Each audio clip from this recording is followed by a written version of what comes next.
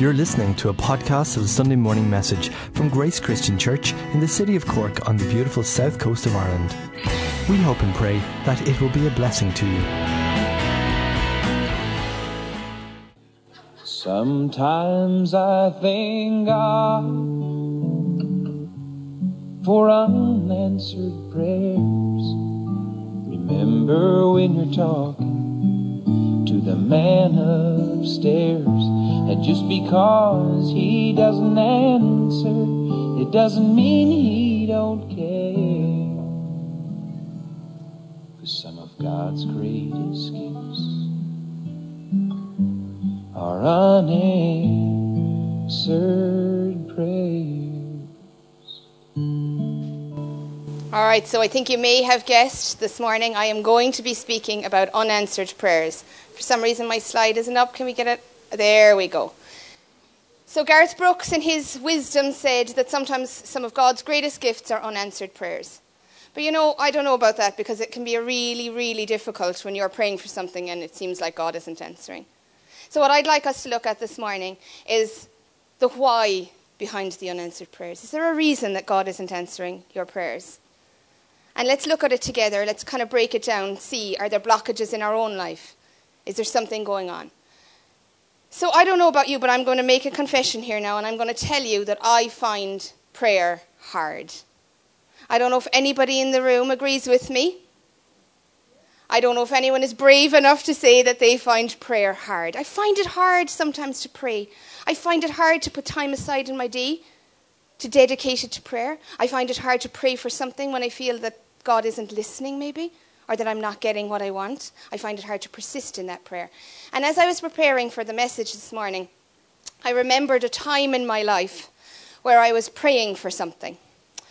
I was married a few years. My husband's name is Farid. I don't know if any of you know him. He's also a leader down in Cafe Church.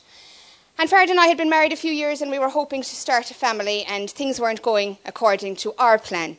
Things weren't happening as quickly as we would have liked it to happen. And I remember that there were two brothers in the church that offered to come to our home and pray with us for this specific issue. So they came, we had a meal together, and we started praying. Now, I'm somebody that anybody who knows me will say I'm a woman of few words. I get straight to the point. I cut to the chase. I don't beat around the bush. I don't like to talk on and on and on. You might disagree by the end of this morning, but I generally don't like to say things 100 different ways. I say it and I move on. But these two particular brothers had an absolute gift for praying. And as we sat around our little fire and we prayed, they prayed and prayed and kept praying. And I really struggled. I have to admit, I really struggled to stay focused. And I kept saying to myself, come on, Fiona, stay focused. Bring your mind back. Stop wandering. This is something that you want really badly. So focus and pray with these guys. So I'd bring my mind back and I'd think that I was praying. And suddenly I'd realize I was out in the fields picking daisies. And they were still praying. So after a couple of hours of prayer, I had to bow out. I had to say, lads, I'm really sorry, but I have to go to bed. So these guys were staying over in our house. So I went off to bed, and Farid stayed a little while with them, and then he slunk off to bed, and they were sleeping in the bedroom beside us. I'm telling you, I didn't get a wink of sleep all night. These two brothers prayed all night long, out loud. I couldn't believe it. I was humbled by their commitment to praying for something for me. And I was humbled by my lack of commitment to praying for something for me. I found it really difficult. And I still find it difficult to pray for any long length of time. I certainly wouldn't be praying all night long. But some people have that gift. But you know what? No matter what way you pray, you are talking to God at that particular moment. And he hears your prayer, whether it's a minute or whether it's 10 hours. He hears your prayer. And we're going to discuss that this morning, because sometimes we feel that we pray for something and God is not hearing us. Sometimes we think he's not even listening to us. And we wonder why we're not getting an answer when other people around us seem to be getting answers to their prayers. So I want to look at it this morning together. Firstly, I want to ask the question. No, we're not. Not cooperating. Okay. So the first question is, what is prayer? Tim Keller, I don't know if you've heard of him. He is an American theologian, writer, pastor. And he defines prayer as is continuing a conversation that God has started through his word and his grace. So God started this conversation, and we're just continuing it. So he started it through his word and through the grace that he has extended to us through his Son, Christ Jesus. And we continue that conversation with him. But what gives us the right as fallen human beings to continue a conversation with the creator of the universe? Jesus Christ is what gives us the right. Through Jesus' death on the cross, you and I, who are sinners, have the right to come into the very throne room of God. Because Jesus shed his blood for you and for I, and he paid the price for our sin, we are able to come before God, and we are able to stand there as children of God. Can we move the... It says in Ephesians 2:18, now all of us can come to the Father through the same Holy Spirit because of what Christ has done for us. That is the truth of the gospel. That is the good news of Jesus Christ. That we can come before God as our Father. As a child comes to their father, so we can come before God and bring our requests to him. Isn't that wonderful news? Amen. Amen. Thank you, Roger. So, I want us to look quickly this morning at some of the promises that God has made in his word about prayer. Now, there's a lot of verses up on that screen. I'm not going to discuss them all. I want you to look at them. You can take a photo of them. You can write them down in your notebooks, whatever way you record these things. But this is just a snapshot of the promises that God has made with regards to prayer in his word. This is not a comprehensive list. It's not all of the promises. It is just some of the promises that God has made about prayer. And the overriding promise that God has made about prayer, according to all of these verses, is that he will answer prayer. That is what he has promised in his word. So, if God has promised that in his word, why then do we all face situations where we feel like we have unanswered prayers? What is going on that makes it feel like we have prayers that are not being answered? Well, that's what I want to look at this morning. And I think that there are a few things that we can look at. And I'm calling these the M&Ms. Now, I do not have any M&Ms to give out, okay? In case that you're waiting for me to throw a few M&Ms out, it's not happening. Sorry. I'm just going to make you want them, and then you're not going to get them, okay? So these are the M&Ms. And the first M is motivation, okay? So, we need to question our motives when we pray. We need to ask ourselves, why am I praying this? Okay? Jesus, in Matthew 6:5, when he was speaking to the people, he said to them, when you pray, don't be like the hypocrites who love to pray publicly on street corners and in the synagogues where everyone can see them. I tell you the truth, that is all the reward they will ever get. Now, what does he mean by those words? What Jesus is saying is that if you are praying so that others will hear you and be impressed by your words, you've already gotten your reward. The fact that people have noticed you and think that you are something is enough of a reward for you, if that was your motivation. So when we pray, sometimes some people like to be heard. They like other people to hear them pray, and they like other people to think that they are extremely spiritual. And they like the way they sound, and that's what motivates them to pray out loud. Now, does this mean, when Jesus says this, is he saying, don't pray out loud? In fact, don't let anyone hear you pray ever? No. Because he goes on later in Matthew 18 to tell us that where 2 or 3 are gathered, he is there with them. So he expects people to pray together. Corporate prayer is a good thing. So let's not misunderstand this. He is not saying, don't pray together at all. In fact, don't let anyone ever hear you pray. Not at all. There are multiple places in Scripture where we are encouraged to come together and to pray for one another, to lay hands on one another, to minister to one another. But what Jesus is saying here is, check your motivation. If your motivation is so that you get noticed by other people, that's your reward. So Jesus will not be answering those type of prayers. You've already got your reward. The next thing that we can read in Scripture is in James. In James chapter 4, we read, "Yet you don't have what you want because you don't ask God for it. And even when you ask, you don't get it because your motives are all wrong. You want only what will give you pleasure."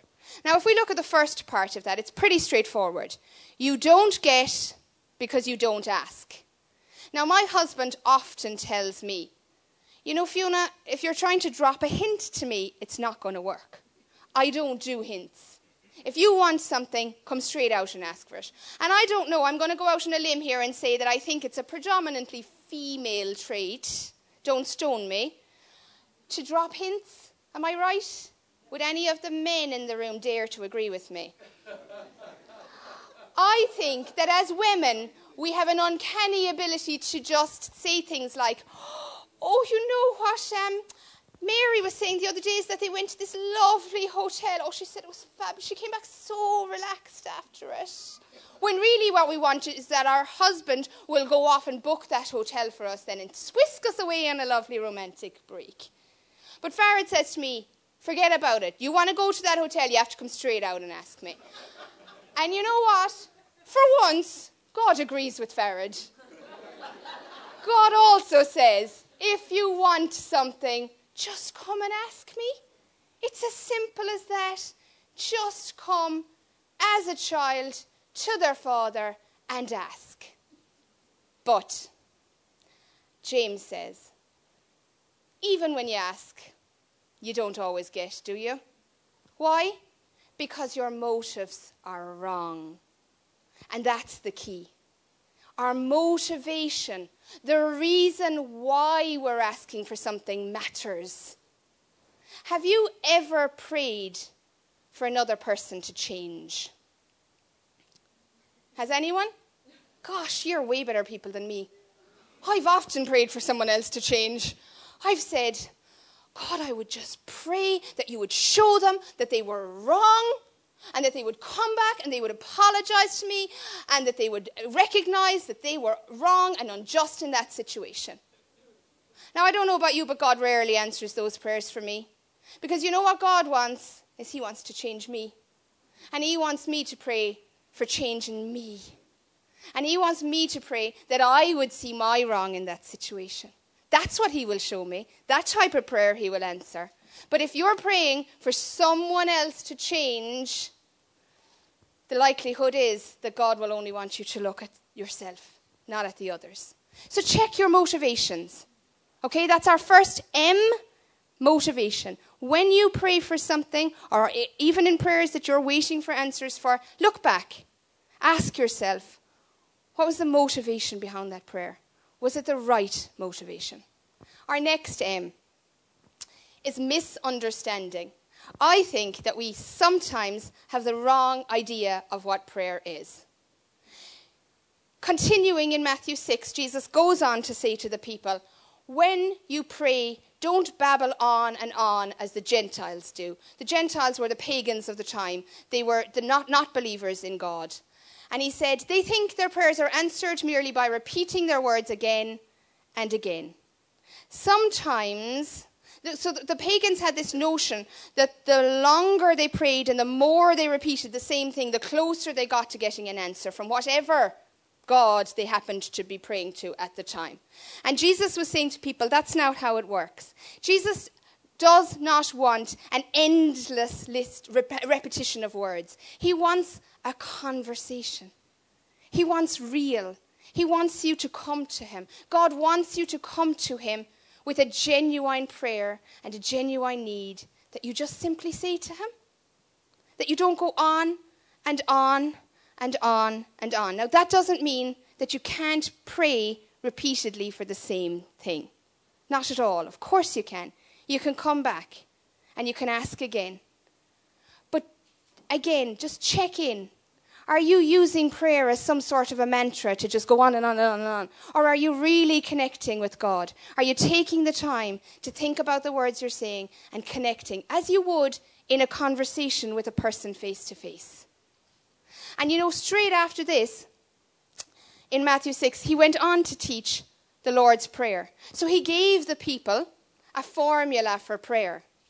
So after telling them, don't just repeat endless words, he went on to tell them, this is actually how you can do it. And we all are probably familiar with the Lord's Prayer, or the Our Father as we call it. And if you look at it very quickly, we're not going to go through it, but if you think about it, there's a pattern to it. And the pattern is that it is God first, then his kingdom, then our needs, then forgiveness, and then protection from evil. That's the pattern. So it's God first, then his kingdom, then our needs. So we're down the line, aren't we? And the other misconception that we have about prayer is that sometimes we see it a little bit like a magic formula. God has promised in his word that he will answer prayer. Therefore, no matter what I ask, I can have. And then we fall into this pattern maybe of what I call prayer blackmail. So it's a bit like saying, you know, your word has promised, God, that I can come before you and ask for whatever I want and you will answer me. So therefore, if I pray this prayer and you don't answer me, does that make you a liar? Does that mean, God, that your word isn't true? Does that mean, God, that maybe you don't even exist? And sometimes we even go to the lengths of saying, I'm not going to believe in you anymore if you don't answer this prayer for me. And I don't say that lightly. I know that there is brokenness. And I know that there is hurt when we feel that God is not listening. And I know that sometimes we feel like giving up. Sometimes we say, I just don't know if I can believe in you anymore, God. Because I keep asking for something and it's not happening. Or I asked you for that one thing and you didn't answer me. So I don't know if I can keep going. But that is a form of blackmail. It's holding something over God. And we cannot blackmail God. We cannot play with the living God. We have to learn that when we pray, it is up to God how he answers that prayer. And we cannot say the words, I don't know if you're even real. You didn't answer that prayer. You didn't meet me where I needed you at that particular time. I'm not sure that I can keep going and believing in you. We need to remember that our trust is in God, not in prayer. Our trust is in the living God, not in the prayer that we're praying. So if we put all of our focus on the prayer that we're praying and the answer to that prayer, the outcome to that prayer is what we believe in, we're going to fail. We need to trust that it is God who holds our prayers and God who holds our fate in his hands. And we trust in him because he is the one that saved us and he is the one that loves us. So let's be very careful about our understanding of prayer. And the S for M&M's is same spirit. We must have the same spirit as God when we pray. In fact, at the end of the Lord's Prayer, Jesus said that if we do not forgive others, we will not be forgiven. That's tough, isn't it? Because sometimes we feel justified in holding on to our unforgiveness. They don't deserve to be forgiven, maybe. Or their apology wasn't good enough. Or maybe there was no apology. Why should we forgive them? But Jesus himself said, if you don't forgive, you won't be forgiven. So you cannot come praying to God to be forgiven if you're holding unforgiveness in your heart. You have to have the same spirit as him. In 1 Peter 3, we read that husbands are to treat their wives well. Treat her as you should, it says, so your prayers will not be hindered. If a husband is not treating his wife properly, his prayers will be hindered, held back, not effective. Now, before the wives in the room get all happy, it works both ways. Amen. All right? The way we treat each other, be it a husband to a wife to a husband, a sister to a brother, a mother to a child, the way we treat each other matters. We cannot mistreat other people and expect to be blessed by God. In the answer to prayer, the key is obedience. If we read here in 1 John 3:22, it says, "Ask, and we will receive from him whatever we ask, because we obey him and do the things that please him." Because we obey him, we receive. Our behavior has to be honoring to God. For those of us that have children in the room, when your child is misbehaving all day and then comes and asks for something, they most likely don't get it, do they? And it's the same. If our behavior is not honoring God, our prayers will not be effective. Now, there are two traps that we can fall into with this sort of thinking, and this verse can be misapplied and misunderstood, so I want to clear those up this morning. The first trap is perfectionism. And by that, I mean that we think that this verse means I have to be perfect in order for God to listen to me. But I'll never be perfect, so therefore God will never listen to me and answer any of my prayers. That is untrue. God does not demand perfection at all. He knows that none of us are perfect. That's why he sent his son to die for us. That's why it is Jesus' righteousness that I have. That's why I stand before the throne covered in the blood of Jesus, because I will never be perfect. What Jesus is looking for is a heart that wants to obey, a heart that is turned to him. That's what he wants. You know, in Psalm 66:18, it says, "If I had cherished sin in my heart, God would not have listened to me." That's the difference, people. Cherishing sin means that you love your sin. It means that you're not ready to let go of it. You don't want to confess it, and you don't want it to be gone from your life. So if you're cherishing a sin in your heart, God will not listen. We need to let go. We need to surrender it to him. We need to ask him for forgiveness for it. And we need to ask him to equip us to move away from it. And then he listens. So that's the first trap. Waiting to be perfect. You'll never be perfect, so stop waiting. All you can do is have a heart turned towards God, ready to confess your sins, trusting in the righteousness of Jesus. And the second trap that we can fall into is legalism. And by legalism, I mean, well, my obedience merits an answer. Because I am an obedient person, I deserve an answer from God. So we feel that we're owed something when we fall into this trap. And that is equally untrue, because we don't deserve anything. Everything we get from God is unmerited favor. Everything. I don't deserve anything except death. That's it. But because of what Jesus has done for me, his grace gives me more than I could ever ask for, more than I could ever imagine. That's what his grace does. So don't fall into the trap of legalism. Don't think that you're owed something. Obedience is the response to God's grace. It does not earn anything. It is our response to him. And the last part of having the same spirit as God is to know the will of God. We need to pray in accordance with his will. We need to know his will in situations. But how can we do this? How do we get to know the will of God so that our prayers are more effective? I'm going to put forward 4 things that his word says. There are 2 ways, firstly, of knowing God's will in any situation. The first way is the word of God, and the second way is the Holy Spirit. The word of God reveals the heart of God to us. And the word of God tells us about the character of God. The Holy Spirit, Jesus left us the Holy Spirit as a comforter and as a guide. And we can hear from the Holy Spirit either personally or through somebody else. Now, I would put forward that the hearing from the Holy Spirit can be open to error. There have been situations where somebody has come and said, I believe this is what God wants to say to you.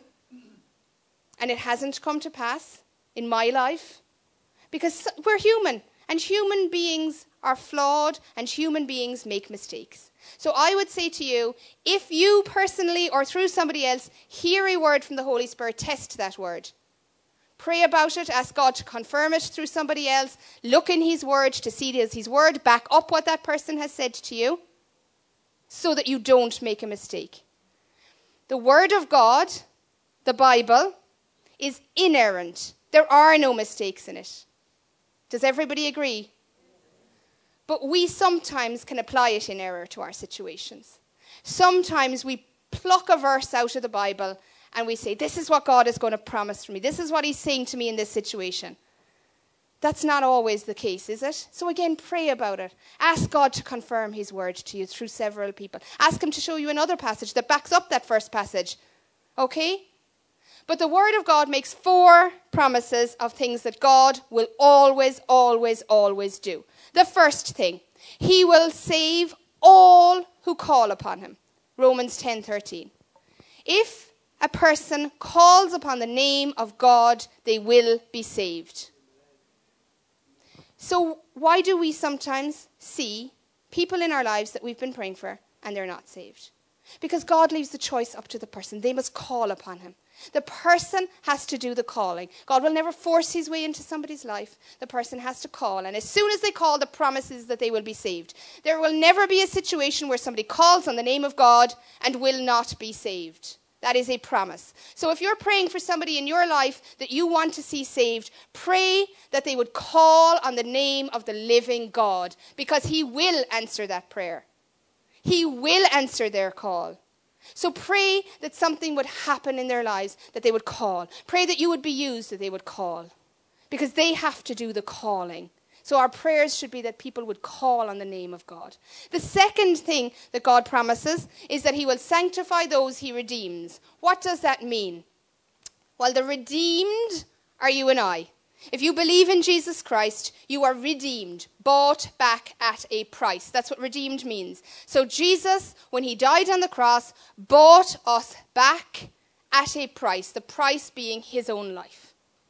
So if we believe in that in Jesus Christ and his death and his resurrection, then we are the redeemed. So what does it mean that he will sanctify? Sanctify means to make holy, to make more like Christ. So therefore, if you are a Christian, a follower of Christ, the promise of God is that he will make you holy. Not he might, not maybe, not you, yes, but you know. He will make you holy. That is his promise. So if you're praying about something in your life where you're struggling, be it with anger or resentment or bitterness or a sin in your life, another sin that I haven't named, whatever it is that you're struggling with in your life, know that if you call out to God and ask him to remove it and ask him to renew you and ask him to transform you, he will do it every single time. It might take time. It might take a long time. It might be difficult. It might be painful. But he will do it because he promised it. The next promise he makes is that he will supply all our needs. Needs. Not wants. Needs. So remember that when you're praying. And sometimes when you pray for something and God doesn't answer it and you say, but I need it, Lord. Maybe you don't. Maybe it's not actually a need. Maybe it's just something that you want. And maybe your motives for wanting it aren't right. So God supplies all of our needs. If you're here this morning and you have a job and you can provide for yourself or your family, God supplies your needs. If you're here and you don't have a job and you're living off of welfare for the moment, God is supplying your need. If you're here and you're struggling to make ends meet, call out to God because he does supply all of our needs. Believe it because he promised it. And the last thing that he has promised is that he will work all things for good for those who love him. All things. And it doesn't always feel like that. But if you love God, know that no matter what situation you are in right now, no matter how dark it feels, no matter how alone you feel, God is working things out for your good. And it mightn't feel like it, And it might feel like a long road. And it might feel like he's left you. But he hasn't. He is working things out for your good. And how do I know this? Because he promised it. And he is a God who stands up to his promises. He is a God who keeps his word. And the last thing that I need us to look at this morning before we finish up is that God is sovereign. What does it mean when I say God is sovereign? Sovereign means the supreme authority. It means the top dog, the one who has control over everything. And when we pray about things, we can do our checklist. We can run through our M&Ms. We can say, I've checked my motivation, and my motivation is right. I have checked all of my understanding about what prayer is, and my understanding is right. I'm not using this as a magic formula. I'm not blackmailing God. I can check that I have the same spirit. Have I forgiven others? Am I treating others properly? Am I living in obedience to God? And all of those things can be right, and I still feel like God is not answering my prayers. At the end of the day, we must remember that God is sovereign. And so what I would recommend us to do is to include in our prayers these words: not my will, but yours be done. You know, Jesus himself included these words in his prayer. When he was in the Garden of Gethsemane before he was being arrested, he was praying. He knew what he was facing. He knew what was ahead of him. He knew the death that he was going to have to suffer for you and for I. And he prayed. And he said, God, if there is any other way, please, if you have a plan B, put it into place now.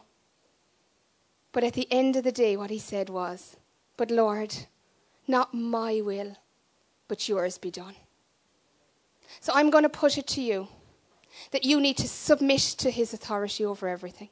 And when you are facing what feel like unanswered prayers, know that he is in control. Say those words, not my will, Lord, but yours be done. And this is not a lack of faith. Sometimes people will tell you that you don't believe strongly enough, that you're not getting answers to prayers because your faith is lacking. Not at all. When you submit to the sovereign ruler over all creation, you are not lacking in faith. You are displaying faith. You are putting in your faith in the one who deserves our faith. So don't ever listen to the words of the enemy when people tell you, you have not got enough faith. We're told that even the faith the size of a mustard seed can move mountains. If we put our faith in the right thing. So put your faith in the living God. And if you look at all of the verses that I showed you earlier, you can come back and see I've underlined the things that God has said. If you remain in me and my words remain in you. So we must be in him in order to get our prayers answered. If we ask for anything that pleases him, if we seek first the kingdom of God, our prayers will be answered. If we pray and seek his face and turn from our wicked ways, because we obey him, because we don't cherish sin in our hearts. So all of these things all add up with us submitting to the sovereign Lord. If we submit everything to God and are really, really acknowledging that he is God and he has the authority, then we will have answers to our prayers. And I'd like to finish this morning with a story from my own life. Coming back to that first story that I told you when the brothers were down in our home and they were praying for us to have a family. A few years later, I got pregnant. And Farad and I were delighted. And we were so happy. And we so wanted this baby. And at about 13 weeks into my pregnancy, things started to go wrong. And I needed to go to the hospital. And on the way to the hospital, Farad and I prayed. And we prayed that God would protect this life inside in me. And we prayed that what we felt was this answer to prayer growing in me would make it. That this baby would grow and be born and be healthy. And we prayed that God would not allow me to lose this baby. And we prayed all the way to the hospital, and we had family praying, and we had friends praying.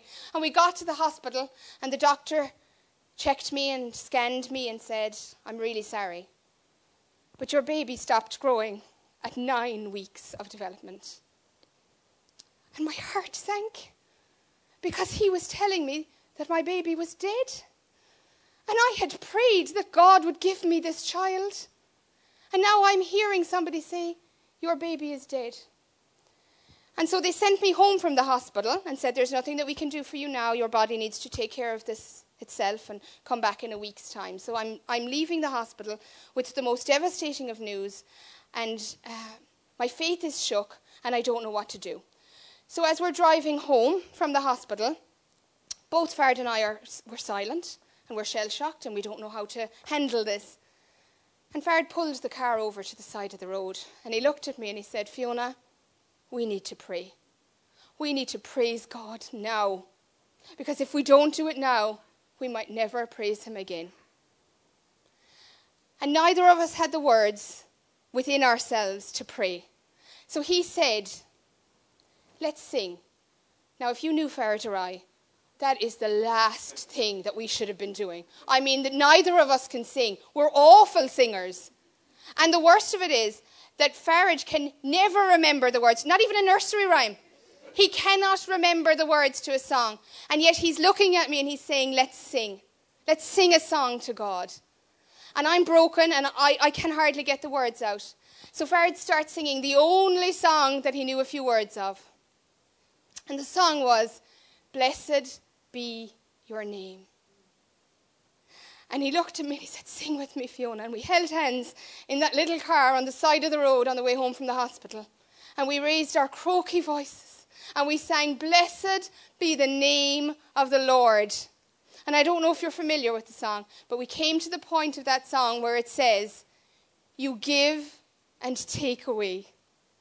And it had never been more true in our lives than it was in that particular moment. And the next line says, "My heart will choose to say, blessed be the name of the Lord." And you know, it changed everything. Absolutely changed everything for us. Yes, we were still grieving, and yes, we were still heartbroken, and yes, we still struggled as to the why of it all. But we knew he was in control. And we knew that he had everything in his hand. And he would work all things for our good because he promised us. And you know what? I went on to have 3 more miscarriages. And every time I chose to say, "Blessed be your name, Lord." And then I went on to have 3 beautiful girls. Praise God. Because he is a God who honors and he answers prayer. And when he doesn't answer prayer, he knows why.